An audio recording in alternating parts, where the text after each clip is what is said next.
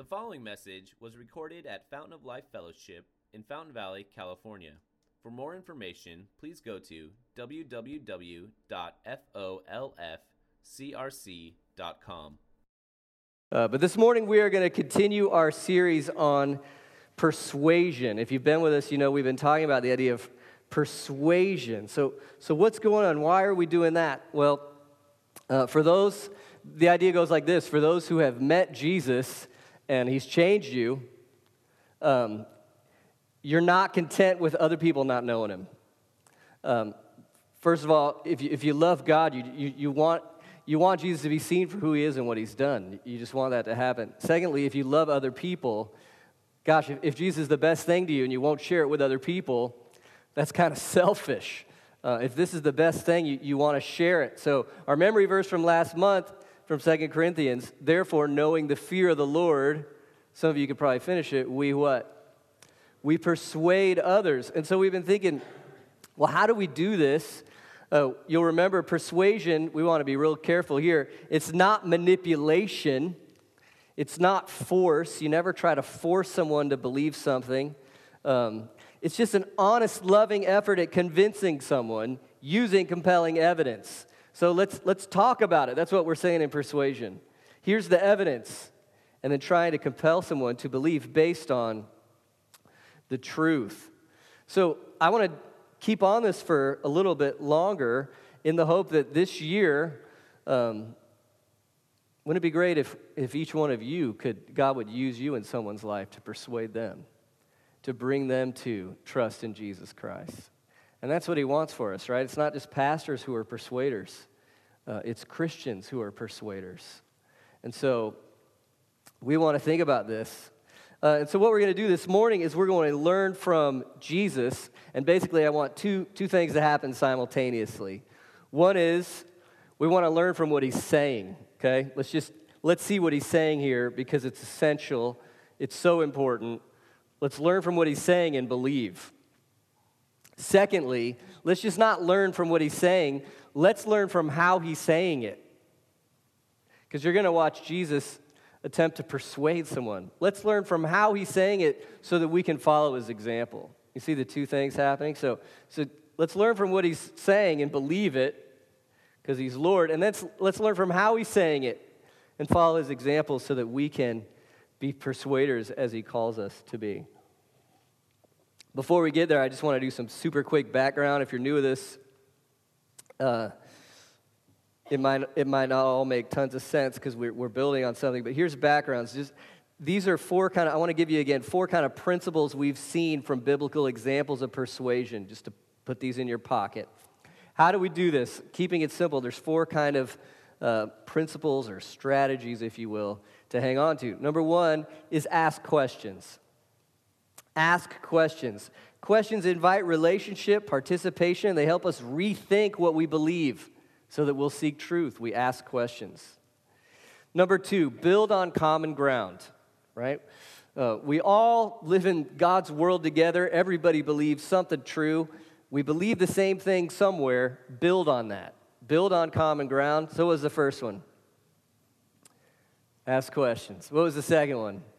Build on common ground. The third one, question the disconnect. What do you mean? Well, let me give you this. Everyone's biggest problem, according to biblical authors, and this is my biggest problem, by the way, as well, is called unbelief. Now, unbelief intentionally suppresses truth about God and his world due to a selfish agenda. Okay? Does that make sense? You ever rationalize something you knew it was wrong, but you were going to do it.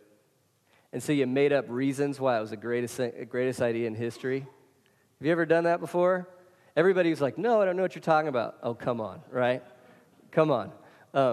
You ever had an argument with a close friend or your spouse or your mom was like, hey, look, what's up? And you're like, well, I got this. And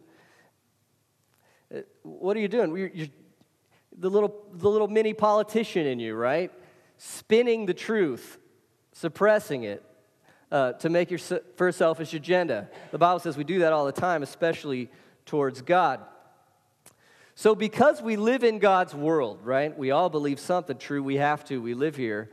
And yet we're also spinning truth about God for our selfish agenda. There's a disconnect between our pretend story and the real story. There's always a disconnect.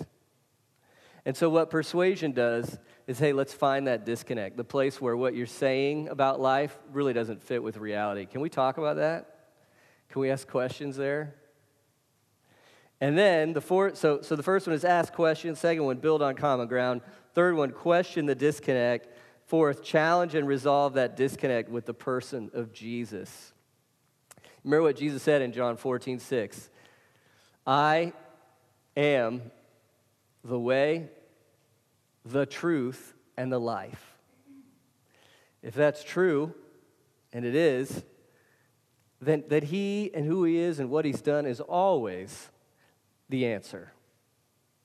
And we'll see that. Amazingly, we're going to watch Jesus now in this passage in Luke 18. I want us to watch together his dealings with what we tend to call the rich young ruler. We don't know his name, so we have to call him that. It's kind of lame, right? The ruler. So we're going to watch his dealings with the ruler, and we're going to see, again, what Jesus is teaching, and hopefully we'll believe it. Secondly, we'll see how he's doing it and follow his example. Okay? So let's look together. Luke 18.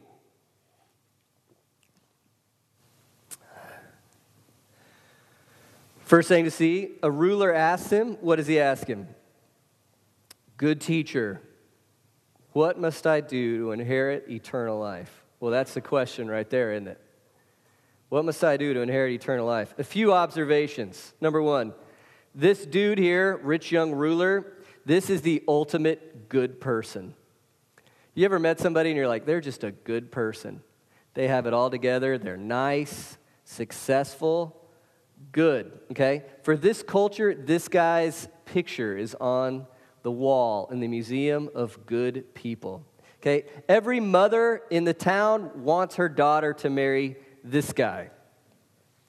In a very religious culture, he is a religious leader. He's also rich. I know in church we don't love money. Don't you want your daughter to marry a rich guy secretly? Okay? He's a good person. He's a religious leader. He's rich. He's successful. He has it all together. That's who we should be like right here. This guy is a good person. Second thing to notice, the good person respects Jesus to an extent. What's he call him? Good teacher. So he comes to Jesus saying, I believe you have some good advice for my life. I may or may not take it. So he's listening to Jesus. He's interested, and he comes with a question, but it seems to be a limited respect. Third, he's been listening enough to be bothered about something. What does this guy want to know about? How do I inherit eternal life? Let's just remember what we're trying. What is eternal life? Nobody wants to live forever in a nursing home, right? It's not what we're talking about. Eternal life is to enjoy the kingdom of God forever. It's to be resurrected. It's to live in the new heavens and the new earth. It's to enjoy paradise with God and his people forever when this life is over. It's to know God. It's to be invited into his life, to have eternal life, deep life, real life, abundant life. And by the way, if this is a real thing, right? Maybe you're an atheist and you're like, when we die, it's over. Okay. But if you believe in an afterlife and a judgment, and there is such a thing as eternal life, you want this, right? How big is this? I mean, isn't this kind of the biggest thing ever? I mean, no matter how bad you have it here, if you have eternal life with God forever, enjoying his kingdom, you'll be okay, right? You're good. And no matter how good you have it here, if it's death and then judgment, and you don't have eternal life with God, if you're gonna pay for your sins, it doesn't matter how good you have it here. You're in trouble. And Jesus said it plainly, not everyone gets eternal life. Matthew 7:21, Jesus says, not everyone who says to me, Lord, Lord, will enter the kingdom. So that's kind of scary. People who claim to follow Jesus, not all of them will receive eternal life. It takes more than claiming him. So how do you get eternal life? That's the question. That's the question. And now look at Jesus' response. What does Jesus say in verse 19? First thing he says. He could have come back with an answer, right? Well, here's how. Instead, he gives, what's the first step to persuasion? Ask questions. What does Jesus say? Why do you call me good? Wait, Jesus, I was asking you about eternal life. Why did you come back with this question? Why do you call me good? What do you think? What is Jesus trying to do? You need to rethink something. And what you need to rethink is all about goodness. But this is questions, right? I mean, look at the questions that come up. Do you need to be good to have eternal life? Good question.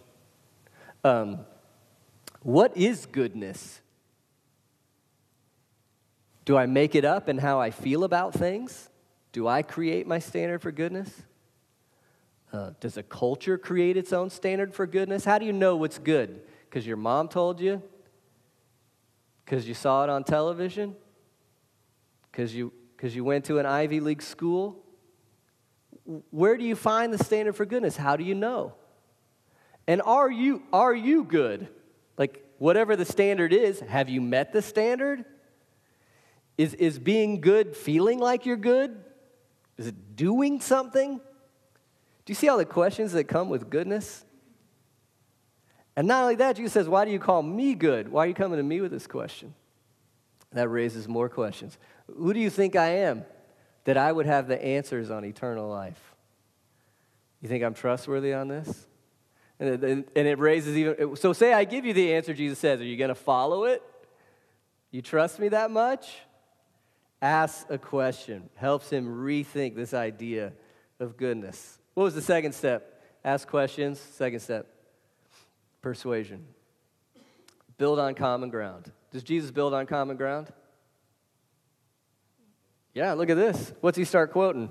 Verse 20, the commandments. Jesus has tons in common with this rich young ruler. They both grew up Jewish. They both grew up religiously. They both go to synagogue all the time. When Jesus says, the 10 commandments, the guy's not like, what are you talking about, 10 commandments? He doesn't say, those are stupid. I don't believe in the 10 commandments. No, they have incredible amounts of common ground. They both believe in the God of the Old Testament. They both believe the 10 commandments, right? So Jesus is working from common ground. But now, third step. What is it? Ask questions, build on common ground. Third one. Question the disconnect. See, here's the disconnect. What do you think the rich young ruler believes about himself? He's good. And he's not just good, he's like, good.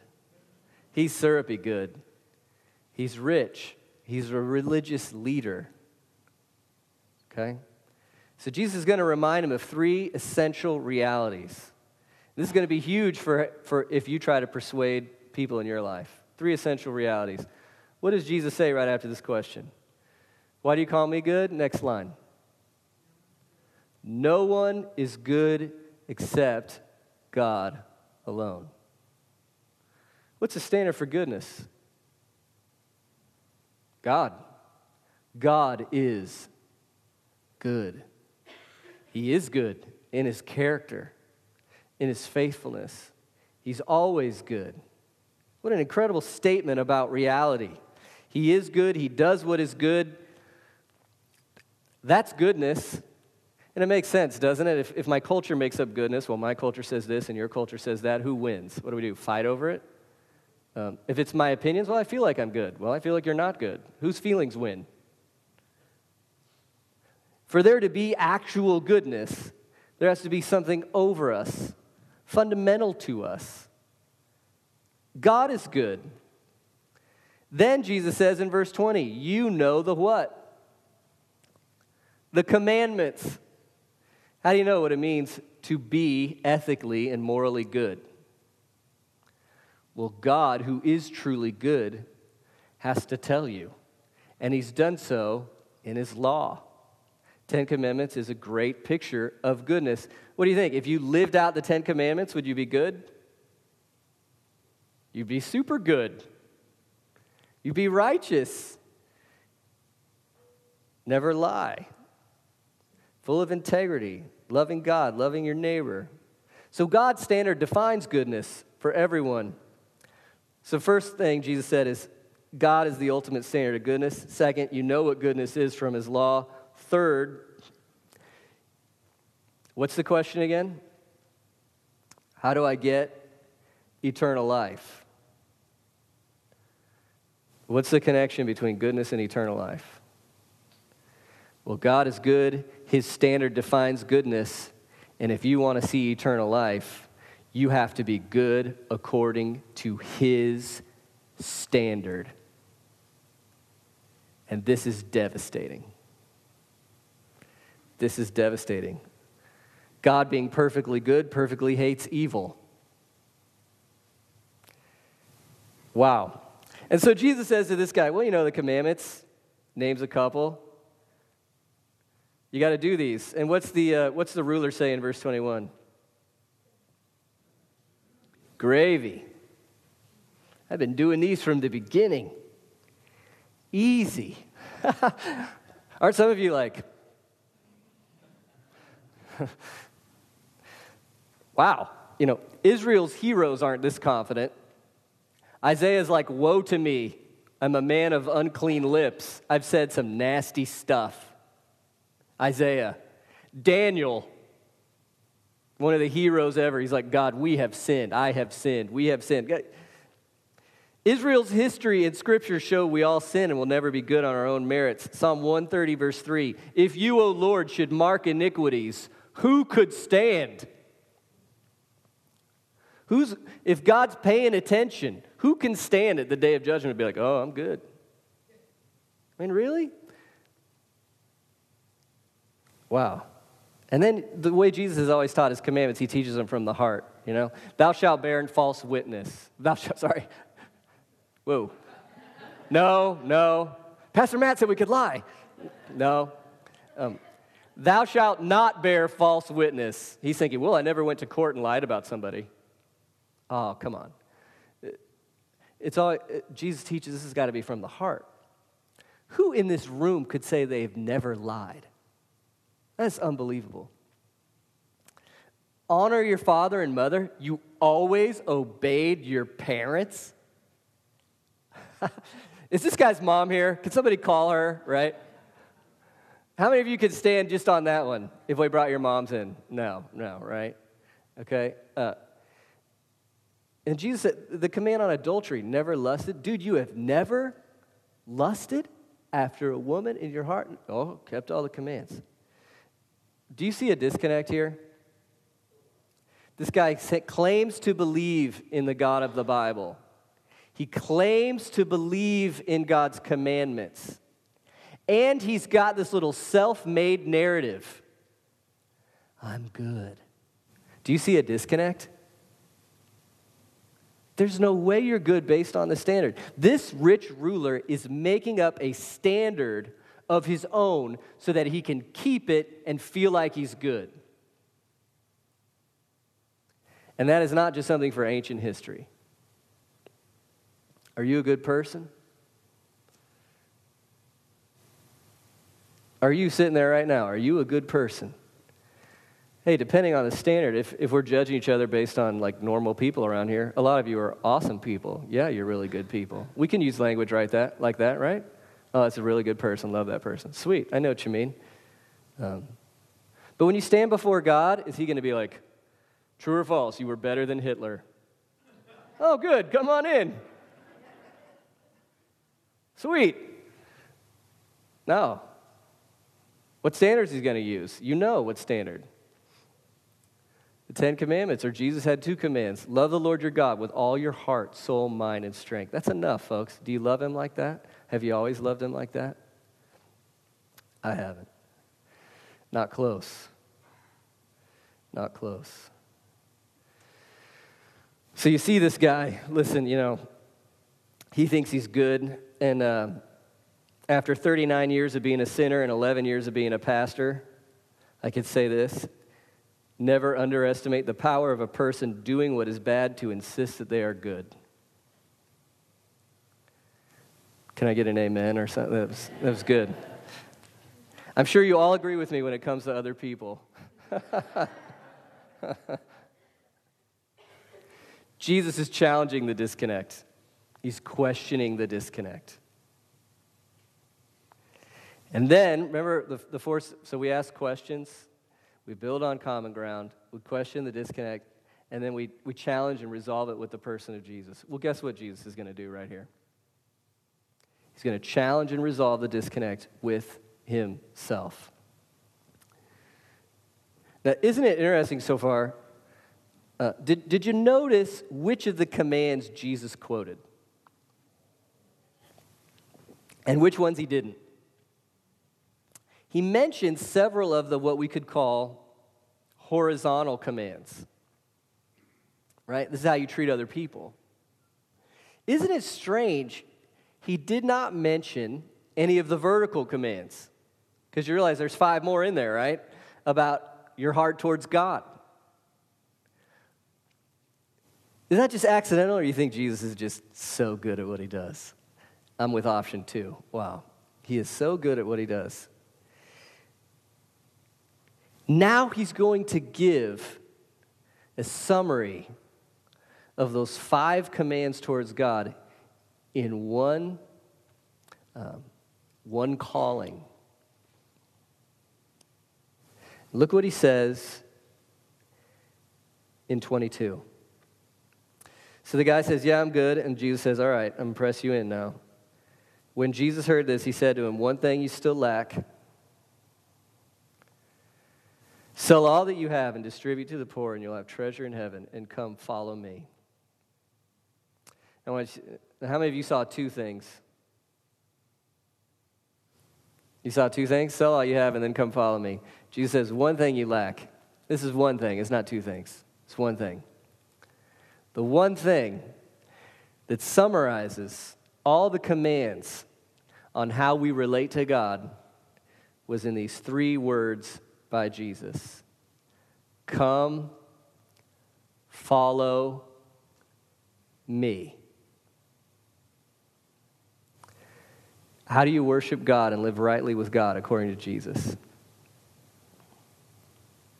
You follow him. You follow him. By the way, what an opportunity. Listen, everybody lives, everybody dies. I don't need to be a prophet. You're all going to die, okay? You want to live while you live. You want to hit it on all cylinders. How rad would it be to follow Jesus? Look at the opportunity this man has received. What did Jesus just offer to this guy? You, right here during my ministry on earth, the biggest thing in history, right here. You follow me. Come on, man. You can follow me. How awesome would that be to follow him in the flesh? I mean, anybody can be rich. Anybody can be rich. Some of you are like, well, I wish I was rich. Oh, come on. You are rich. You are rich. In the history of the world, you're so rich. I'm going to Haiti in February. I'm going to come back and be like, feeling like a millionaire. You're rich.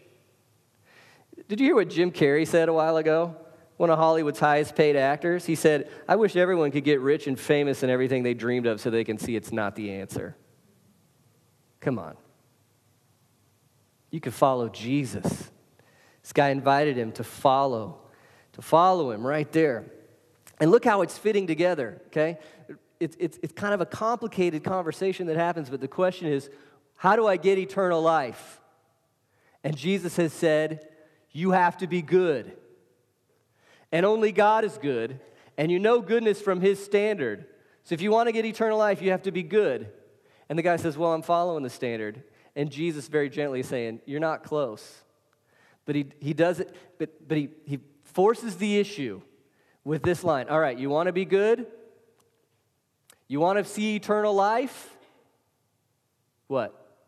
Follow me. I'll make you good. Follow me. I'll make you good. I'll get you in. You want to see eternal life? Trust Jesus. And this is epic what he's saying, because he's saying is, remember, to be good, you have to follow all the commands. Who can do that? Who's never lied? Who always loved God? I only know of one person. Jesus. And he'll carry you on his back. This is what look down at verse 31. It's Jesus who makes you good. It's amazing that right after this story with the rich ruler, look what Jesus says to his disciples, verse 31. Taking the 12, he said to them, see, we're going up to Jerusalem, and everything that is written about the Son of Man by the prophets will be accomplished. He'll be delivered over to the Gentiles and will be mocked and shamefully treated and spit upon. After flogging him, they'll kill him, and on the third day, what? He will rise. This is how Jesus makes you good. This is it. He lived a perfect life. So if you trust in him and follow him, he will give you that standing for free. That's just fantastic. I mean, have you ever imagined standing before a holy God and him opening up your brain and your motives and your past and your history and looking at you and you're naked in every way, and there it is, you are known, man. And all your excuses and all your slimy ways it's just exposed. You're seen. Can you handle that moment when he sees you? And then, to realize that you would wear the perfection of Jesus and that God would say to you, you're perfect. You wear the righteousness of Jesus. Come on in to eternal life. Jesus lived that life for you. Jesus died on the cross for this reason, to take upon himself the wrath you and I deserve for our rebellion. God's angry at sin. You know, one thing I love about God is he doesn't tremble to the political correctness. Do you ever feel trembly about the political correctness? Like I just said wrath publicly, that God has wrath. You know what political correctness does with that? And I could be like, God's not trembling. Has he ever been ashamed of his love for what is right and his hatred for what is evil? He's not ashamed. But he is gracious, and he poured out his wrath that you and I deserve on the innocent one so that we could be forgiven, washed clean, freed, made new, made good. And Jesus rose from the dead to give us that new life. Wow. Do you see how Jesus has resolved this? What's the need? I need to get eternal life. And so the way this guy's done it is I'm going to create a fake goodness and pretend like I'm good. And Jesus said, that doesn't work. That's not real goodness. So he's pushed at the disconnect. But then he's resolved it. You need to be good so you can get eternal life? I got you. Follow me. I'll make you good. I'll fulfill God's love for you. I'll make you right. Follow me. But here's the catch, right? Following Jesus means no other masters. One thing you still lack, follow me. And for this guy, in this time, and this place, what does following Jesus mean for him? Get rid of your stuff and give it to the poor. Love your neighbor. Get rid of your stuff and give it to the poor. And follow me. And it should probably be said, or, some of you might think, wait, to be a Christian, you have to give away all your stuff? I don't see any Christians in this room. True, okay? There's plenty of other places in Scripture where people have wealth, and they're not told to get rid of all their wealth. They're told to be generous and not hope in their wealth. So wealth is not itself evil, but Jesus deals with each person individually. There's a different time and place, different calling for different different people, different place in life. The point for this guy is it's pretty clear what he loves. What does this guy love? He loves his money.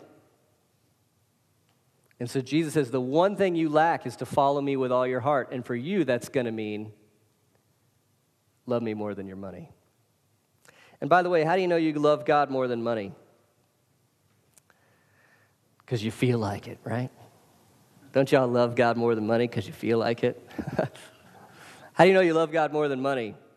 There's one really concrete way to know. And that is you give generously. You give sacrificially, especially to the poor and to the needy.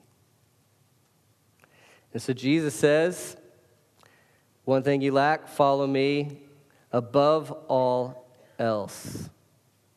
How does the man respond? He comes to Jesus asking for eternal life, and he leaves sad. Why? Because he had great possessions. It's really amazing, the power of unbelief. Remember I told you unbelief is the problem? It suppresses God's truth due to a selfish agenda. This guy's been living in his story. I'm a good person, and I love my money. And Jesus deflated it, showed him the reality, and now look at this. The guy who's a good person. Listen, this kid grew up in a Jewish world, right? What has he been saying about the Christ, the Messiah, all his life? When the Christ comes, I'm going to follow him. Wouldn't it be great when the Christ comes? All his life he's been going to Sabbath. God, you're the best. We love you. It's all from you. Oh, I want to obey your commands. I'm religious, I'm a good person. And then Jesus the Christ said, come and follow me and give away your possessions. And the guy said, no. I don't want you. Is he good? Is he good? What's he think about God's goodness? What would he rather have? Jesus or money? I mean, he just said to Jesus, my money is better than you. You're so not good, you can't compare with my cash. This guy has been revealed. And he's not good. But he's hanging on to his fake story so tightly because he loves that idol. We got to pause right here, right? What's keeping you from following Jesus all the way? And we kind of take a step back here because, in general, this group, and I'm the first one in line, we tend to be religious people. I'm at church a lot. I don't know if you've noticed. I'm a good person. I'm a pastor. I have a master's of theology. I talk a lot about religion. And I could be just like this guy. Do I love Jesus more than anything? Have I trusted in him? Have I looked to him? And is there anything I'm keeping where if he's like, I want that, I'd be like, no, I'd rather have this than you. Do you have something like that? Just take a step back in your own mind and look at yourself and be like, do I have my values right? Are you seeing what's really worthwhile? Are you telling me something's better than Jesus, the Son of God, who makes you right with God? Wow. So Jesus, he's amazed. Verse 24, seeing that the man had become sad, he said, how difficult it is for those who have wealth to enter the kingdom of God. It's easier for a camel to go through the eye of a needle than for a rich person to the kingdom of God. Those who heard it said, who can be saved? Well, I think you get the point, right? We could have a hard time getting a camel in this room. It's not going to go. It doesn't fit. It's not possible. Isn't that the idea? This doesn't work. It's not possible. Do you hear what Jesus said? It's those who have. That's how easy it is for rich people to go to heaven. Is for a camel to fit through the eye of a needle. What do you do with that? Our unbelief, our idolatries are so strong, we can latch on to this world so hard and make it all about stuff that we can't even see Jesus for who he is and follow him. It's impossible. But look, here's the hope, verse 27. But what is impossible with man is what? Possible with God. God can change a heart. God can change a heart. God can show you the beauty of Christ so that you love him more than anything, you're satisfied with him, and you're ready to follow. Wow. That's what Peter says, verses 28 to 30. Hey, we did that. We followed you. And it's great to see this. Peter says, we followed you. We know from the Gospels. Did they follow Jesus perfectly? No, not close. So we see following Jesus isn't like hitting instant perfection all the time. It's not even anything like that. But it's a trust in him that follows him above anything else. Peter says, we've done that. And Jesus basically says, and you'll be provided for, and in the age to come, you're going to receive what? Here's the answer to the question. Do you see it? Verse 30. In the age to come, you'll see eternal life. So, first thing, let's see what Jesus said, okay? How do you get eternal life? Jesus just told you. It's not by your own goodness, because only God is good, and you haven't kept God's commands.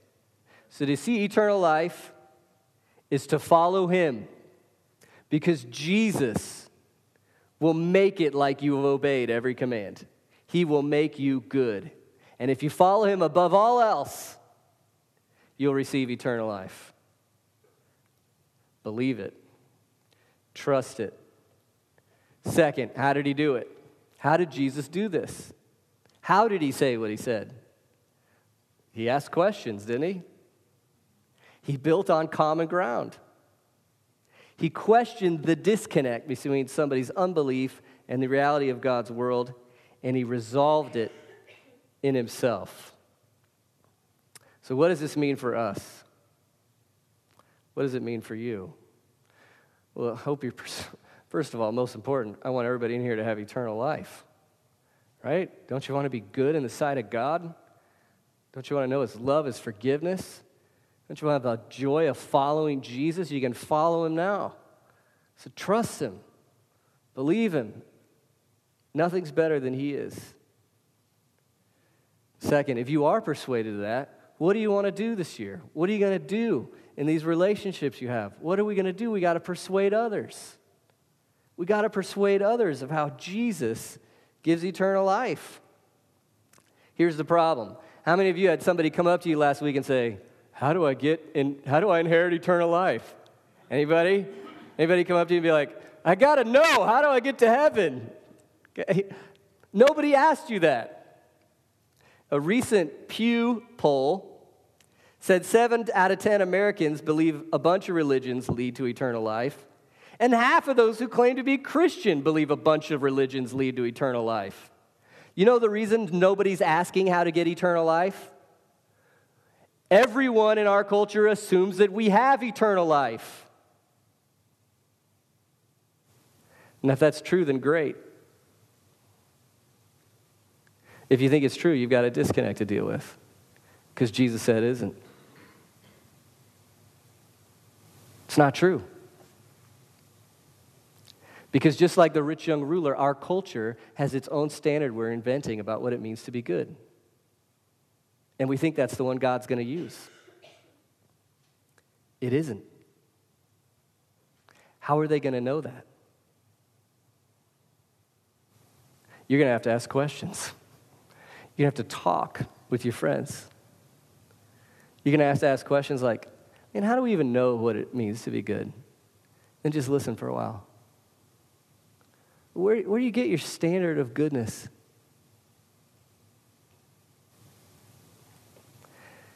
You're going to have to build on common ground. We live in a culture that in one way doesn't care about goodness, but in another way deeply cares about certain kinds of justice and morality, human rights, right? Deep passion for human rights in our day, which is great. We can build on that. We can affirm on that. We can learn from it. It's awesome. But at some point, we got to question the disconnect. If your standard for goodness is your culture, then it's not really a standard of goodness. It can't be binding on everyone. Or, if you have a standard of goodness, and it's not God and it's not His Word, why do you think everyone should follow it? Then you might say, well, I don't think everyone should follow it. Well, I bet you do when it comes to like me stealing your wallet. Everybody's got moral absolutes somewhere, right? Why do you think that's the way it is all the time for everyone? We live in a secular culture, so most people assume kind of a materialistic way of looking at things. So you tell me, what's the driving force of the universe from a secular or kind of atheistic point of view? How does it happen? How did we evolve? How did we come to this place? Well, wouldn't it be like survival of the fittest? Isn't that how we got here? Survival of the fittest, the weak die out and the strong survive, okay? So if that's the core foundational force of the universe, have you tried on what that would look like ethically? Is it wrong for the male lion to come in and kill all the previous cubs so that he can impregnate all the lionesses with his own genetics? Is that wrong for him? Survival of the fittest, right? The strongest survive. Is that wrong for humans? You guys ever hear of Friedrich Nietzsche? Atheist philosopher. One thing you'd love about him is that he won't let the kind of good personism kind of float in the air. He exposes it constantly. He's like, listen, if a transcendent God is gone, let's not pretend. There's no reason to have absolute morals or goodness. The powerful should do what they want. So there's a disconnect in our culture, right? We want to move out of transcendent God, but we want to say there's goodness. You can't question it and resolve it with the person of Jesus. He really is the answer. We see from him only God is good. God's law is the standard. We haven't kept the standard. There'll be trouble in the day of judgment, but here's the most persuasive thing of all. That God's goodness would be seen in the giving of his Son. That shocking trade where Jesus takes upon himself my evil and gives me his perfection just by his grace through faith. That despite being so rebellious, we are so loved. And this promise is for all who repent and trust in Jesus. And you realize this gives us an answer our culture can't give. Because our culture can't tell us why we should do something or why we would want to do something. It has no answers. Because it doesn't have an ethical authority overall.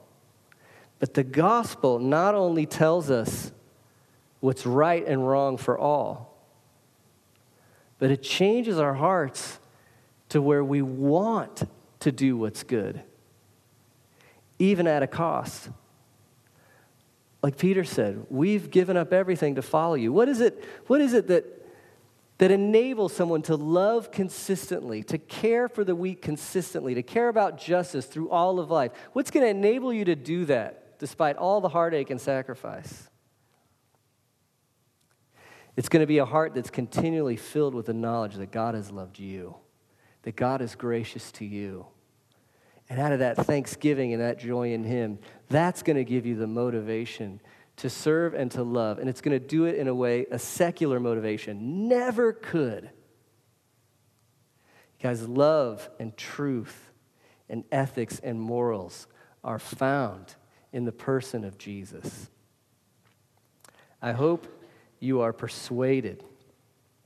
Trusting in the power of God, let's persuade others. Will you pray with me? Father, we confess we're not as good as we like to think. We thank you and praise you that you have given us everything we need for eternal life, that in Jesus we're counted perfect, and we don't have to earn it, strive for it, or chase it. We just trust you, and it's ours. I pray for everyone here, Lord, that our eyes would be on the beauty of what Jesus has done and we would believe it and that we would enjoy that salvation you've given. And I also ask that as we go out from here, we would be the most loving persuaders that we can, showing people as best we can who you are and what you've done. We pray this in Jesus' name. Amen.